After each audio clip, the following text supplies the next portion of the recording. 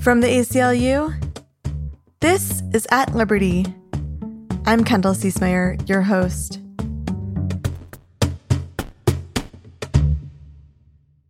The Supreme Court is set to hear a case this term that could upend the very foundation of our democracy: free and fair elections.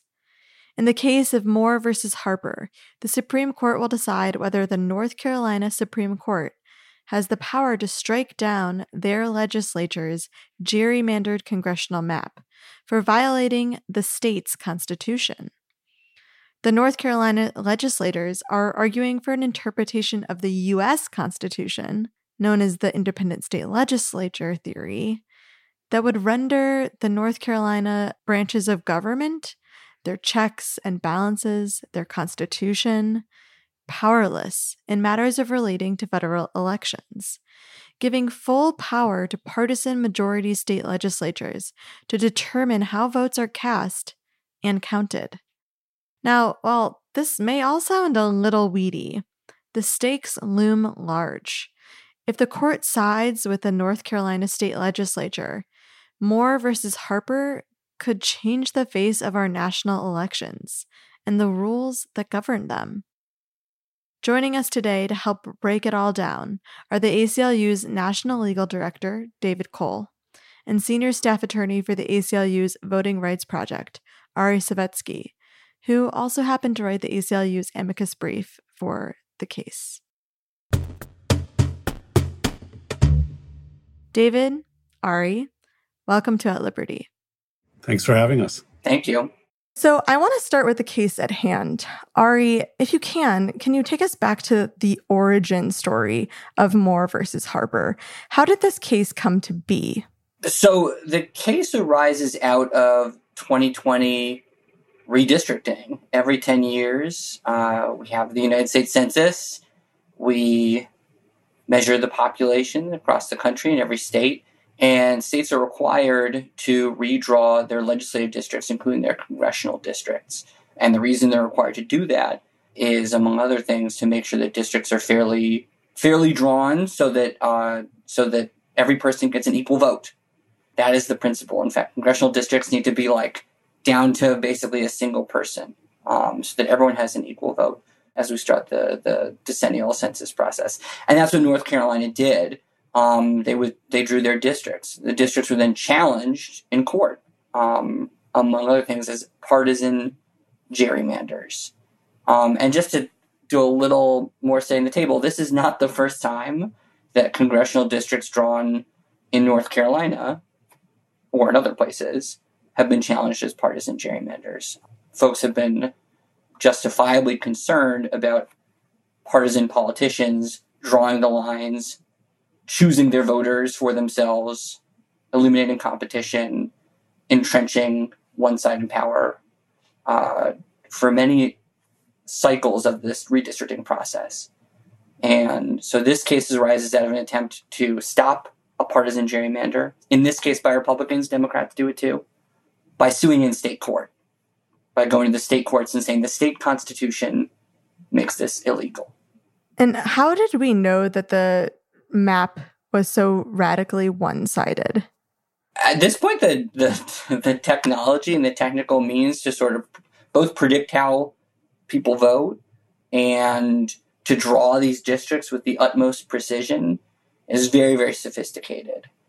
What this one expert said was the enacted congressional plan was in the most partisan 0.000031% of the approximately 1 trillion maps generated by making tiny random changes to district boundaries. So if you just iterate from the current districts and do 1 trillion different maps, this was in a preposterously small fraction of the very, very most partisan outcomes. In other words, it's not by chance, it's not random. It's intentionally obtaining a highly skewed partisan result. And so with that, and with the clear data science on our side, how did this case not just end at the state Supreme Court? Why is it headed all the way up to the Supreme Court? Right. So, and I'll say procedurally, the state Supreme Court ordered fairer maps to be put into place. And the legislature, the proponents of the initial partisan map draw, tried to get those blocked.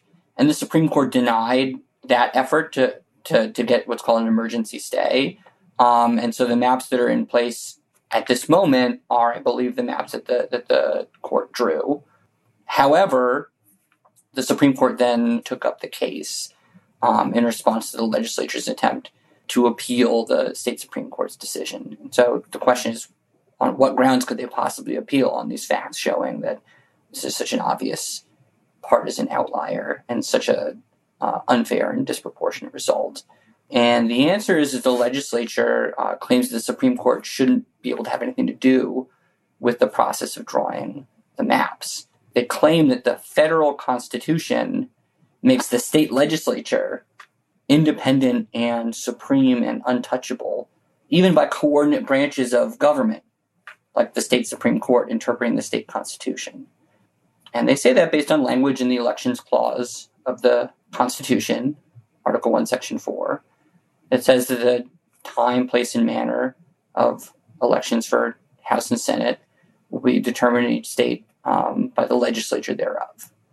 And they say because it says legislature, because the manner thereof it includes these districts, the legislature is the only one that gets to decide this, and the state Supreme Court has to stay out, even when it is acting to interpret the state Constitution. So, David, I want to turn to you now. Another redistricting case that we just covered on the podcast was heard at the Supreme Court earlier this month, Milligan versus Merrill. It's a case concerning Section 2 of the Voting Rights Act, and we believe that there is racial gerrymandering at play in this case. It strikes me that the mechanisms that we use to keep redistricting both honest and fair are now being directly threatened this term.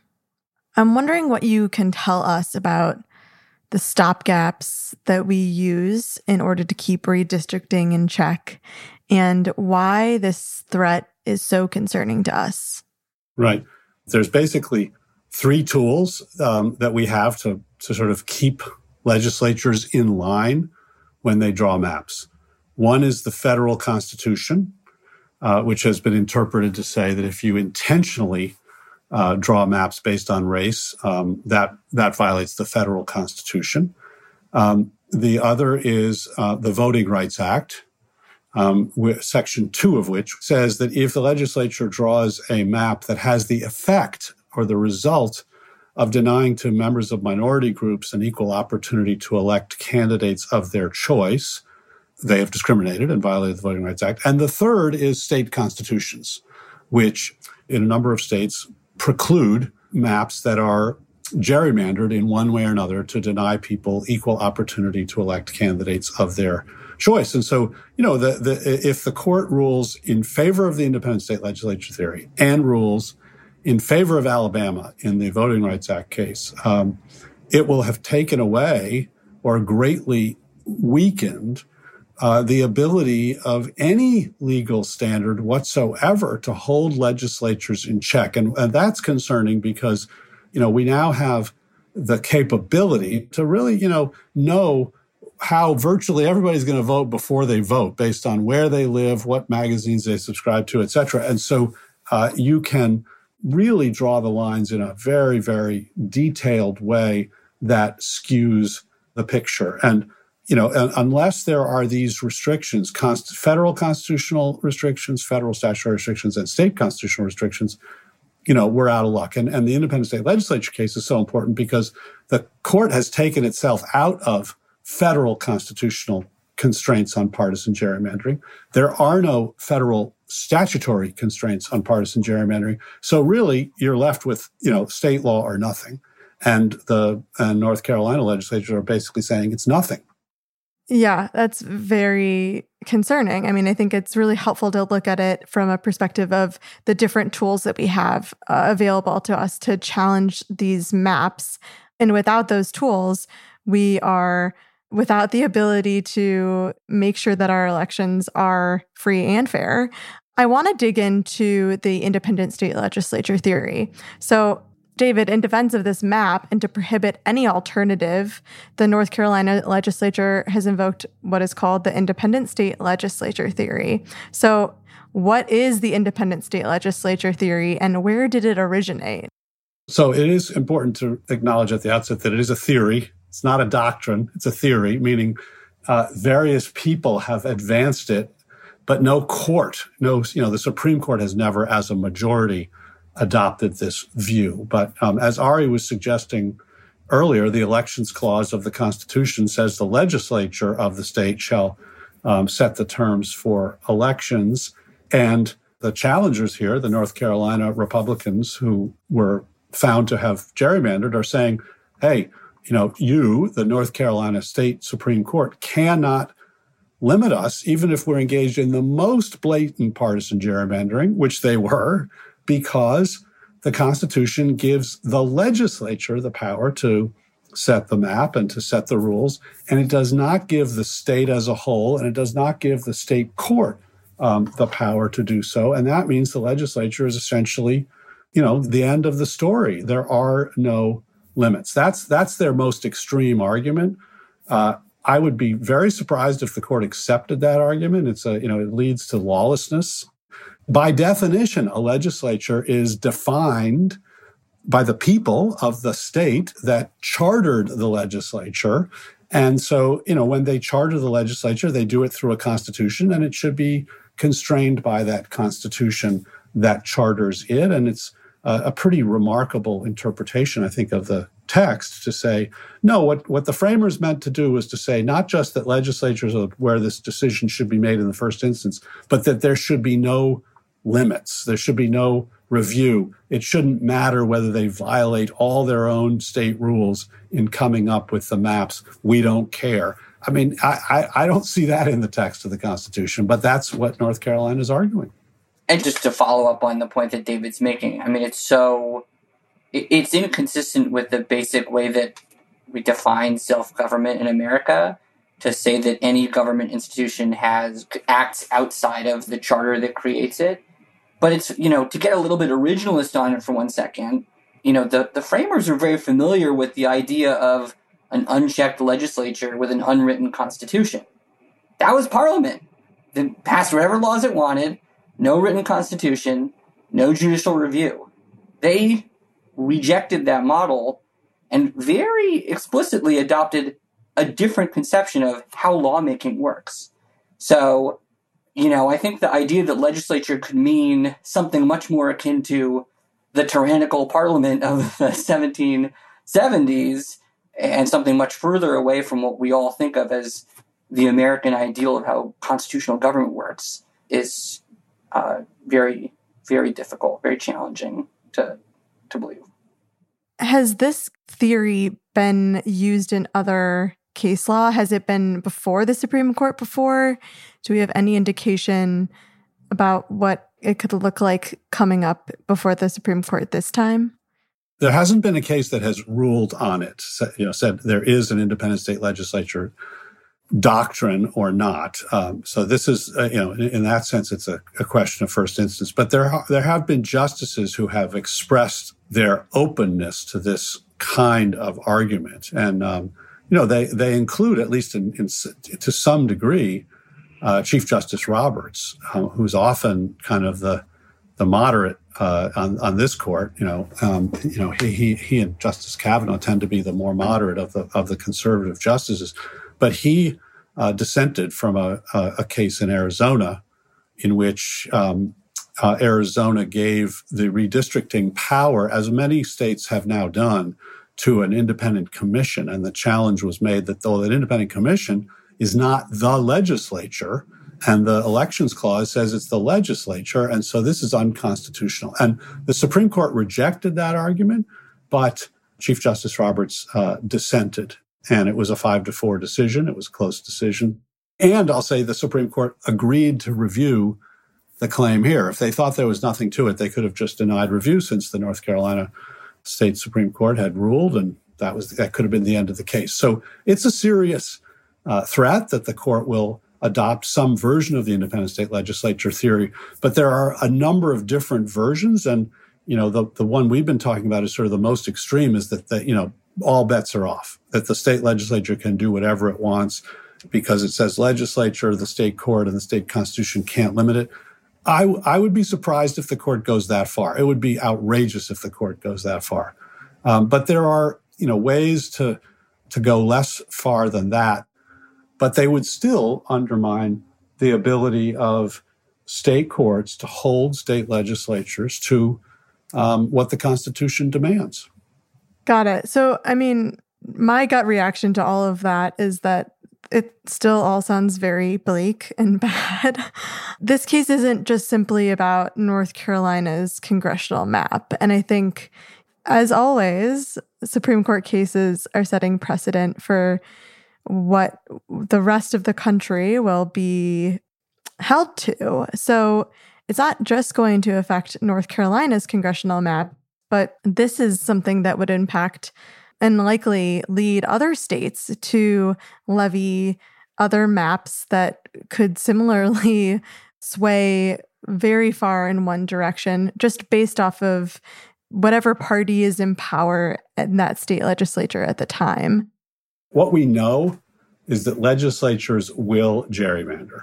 It is built into their DNA to there's no absolute correct way to draw a map for districts for the election for Congress. And so they have wide open discretion.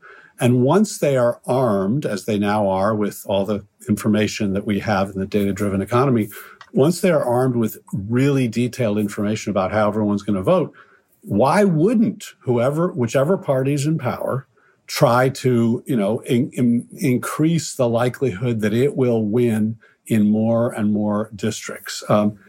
It will. It just will. It's almost irrational for them not to do that. And so you need some check. And some years ago, and for many years, we at the ACLU argued that the federal Constitution, was a check on gross partisan gerrymanders. And the Supreme Court, kept sort of saying, well, we're not sure, it might be, but we have to see, we have to have an extreme case, et cetera. And finally, a few years ago, in a case called Rucho, the court said, no, the U.S. Supreme Court and the federal Constitution cannot govern partisan gerrymandering. It's just too, there's not a clear enough standard in the Constitution, federal Constitution, for us to do it. But in writing that decision, the court said, but hey, that doesn't mean, all bets are off. It doesn't mean partisan gerrymandering is okay. It's an evil. We all agree it's an evil, but you can go to the states to challenge it. The states can, and now it's like, the North Carolina Republican legislatures who are bringing this challenge are basically asking them to drop the other shoe and say, no, you can't challenge partisan gerrymandering in the states either. And then, really all bets are off. And we no longer have anything resembling a democracy in which the voters pick their representatives. We have, it's totally the other way around. And whoever's in power makes sure that they will stay in power, absent some massive, shift in allegiance, which generally does not occur. It's a who's going to stop me problem. Who's going to stop me? Who's going to stop me from redrawing the district so that no one can stop me? So it's both nullifying potentially existing election rules and also allowing new rules to be passed that further voter suppression or voter partisanship. This feels like game over, really. It feels like the kind of last stretch here, like in this project to ensure that only one party remains in power. Am I dragging us into oblivion too soon with that? Is there any hope here? I think we have to come back after the decision comes down because, I remain hopeful. And I think, I don't know what Ari's views are, but I remain hopeful that the court won't, even this court, even a very, very conservative court, will not be comfortable with a system in which legislatures are essentially above the law. There's so many good arguments sort of against adopting this theory as the law of the land. But, on this point about the Rucho case, the Supreme Court, as David sort of recounted the history, eventually said, yes, partisan gerrymanders are incompatible with democratic principles. So I think while there may be some version of this theory that the court entertains, the court couldn't have been more specific that this is an appropriate way for state courts to develop standards and enforce them to block the worst partisan gerrymanders. So I hope we get more, but I think at a minimum, I would hope that just to be consistent with the decision that came out 3 years ago, that would work.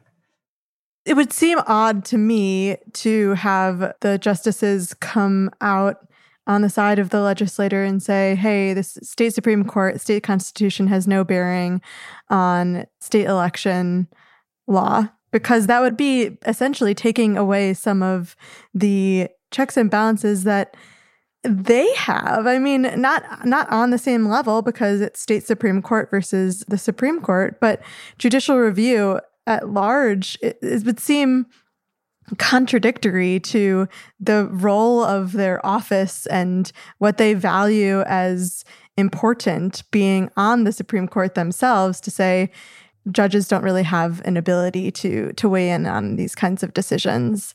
That just strikes me as ironic.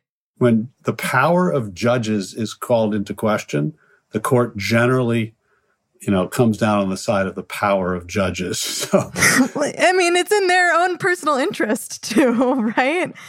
It's a funny thing, the elections clause says legislature, but then there's a second part of the elections clause that talks about Congress. The legislature can make rules, the time, place, and manner of federal elections, but Congress can make or alter those rules whenever it wants to, right? So if this independent state legislature theory is, well, because you point to the legislature specifically, then the legislature acts independently without any of the other branches of government. I mean, what's good for the goose has to be good for the gander, right? So when they point to Congress, how can the Supreme Court review the election rules that Congress makes? Like the Voting Rights Act. Right. Like Section 5 of the Voting Rights Act. Not that we've never seen decisions come out that seem to talk out of both sides of... No, never. Never. That doesn't happen. No. Yeah. No, but it's, I mean, I think we're on the same page that, the stakes could not be greater here. And we all, it's all sort of our duty to sort of be aware of these stakes and to be educated about them so that we can assess what the court does. And at the end of the day, the court's power turns on its legitimacy with the people. And, it's already lost a lot of legitimacy. The court's approval rating is at 25% now, which is the lowest it's been, I think maybe ever in modern polling. And that's largely because of the Dobbs decision, because it acted in ways that were not like a court. And we could see a continuation of that this term. We will have to assess. And so, it's great to have these conversations so that people are armed with the information that will allow them to assess, what's the court doing here. I have two concluding questions, one for each of you. In a recent article for the New York Review, David, you wrote that while the decision to overrule Roe v. Wade was, as I have written, egregiously wrong, it still allows the political branches to protect abortion. This term, the court is poised to go even further by not only eliminating court-enforced constitutional protections, but interpreting the Constitution as a barrier to other institutions' efforts to achieve equality. I thought that was a very powerful statement. Wonder if you could give us a little bit more about the threat to institutions and perhaps even the greater project of democracy as we conclude this conversation. Yeah, so, I mean, the basic idea is that in Dobbs, what the court said was, we, the court, are not going to protect the right of abortion. We, the court, are not going to protect the right of abortion under the Constitution. But it's open to legislatures to protect the right to abortion. So, we're going to give women's bodies to the legislatures, but we're not getting in the way of the legislatures. But in many of the cases this term, the court is essentially being asked to, not to say the Constitution doesn't reach this subject, but rather to say the Constitution reaches the subject and operates as a barrier to advancing equal rights, a barrier to protecting vulnerable minorities. And so Alabama is invoking the Constitution in trying to limit the scope of the Voting Rights Act, which was passed by the legislature. Here, the North Carolina legislature is invoking the Constitution to block an effort to constrain its taking advantage of the voters. In the affirmative action cases, the challengers are invoking the Equal Protection Clause to stop universities from trying to, right the wrongs of our history and increase diversity and integration in our schools. And in the Indian Child Welfare Act case, they are again invoking the Equal Protection Clause to say it's unconstitutional for Congress to try to protect Indian tribes and Indian tribes' kids from wrongful termination. So in all of these instances, it's the court, if it rules in that direction, it will be invoking the Constitution not to protect vulnerable groups, not to advance equality, but to neutralize and obstruct efforts by other institutions, state courts, federal legislatures, colleges and universities, to protect those who are vulnerable. So it's a really, in that sense, a very, very scary term. I agree. And very scary, for us as an organization at the, like the ACLU, where we're constantly trying to use the Constitution to advance the civil rights and civil liberties of the most marginalized. Ari, I want to turn to you for our last concluding thought. The midterms are on our doorstep. Our listeners have just heard about how the sanctity of future elections could be up for grabs, especially congressional elections. What is the best argument that you have for getting people to the polls and voting up and down the ballot this November? I think it's always, and especially now, but always absolutely critical that folks exercise their right to vote. I mean, this is what these cases are all about. What these fights are all about is whether we are going to have self-government, whether there will be fair representation. And the only way that we can govern ourselves as a democracy is through the political process, through making our voices heard, through voting and electing representatives. One thing that I do find hopeful is that when state courts had the opportunity, just to sort of turn to the subject matter here, when state courts had the opportunity to step in, they did in many places and did in many states, including North Carolina, try to draw maps that were more competitive, more fair, gave more people a chance for representation. But the moment we abdicate in our part in the process of self-government, then it's really game over, to use the phrase that you used earlier. But in the end, the political process drives everything in our system. The political will of the people over long periods, sometimes over short periods and others, drives our system forward. And it may feel like a drop in the bucket, but it isn't. It's actually the thing that matters most. Yeah, I always like to think if our vote didn't matter, all of these people wouldn't be trying so hard to stop us for enacting our choice at the polls. So I think that is a great way to end this conversation that otherwise feels very bleak. David, Ari, thank you both so much for joining us. I know that this is a tough topic to explain to lay people, but as always, we appreciate all of your effort. Thanks, Kendall. It's been a pleasure. Thanks so much for listening. If you appreciated this conversation, please be sure to subscribe to At Liberty wherever you get your podcasts and rate and review the show. We really appreciate the feedback. Until next week, stay strong.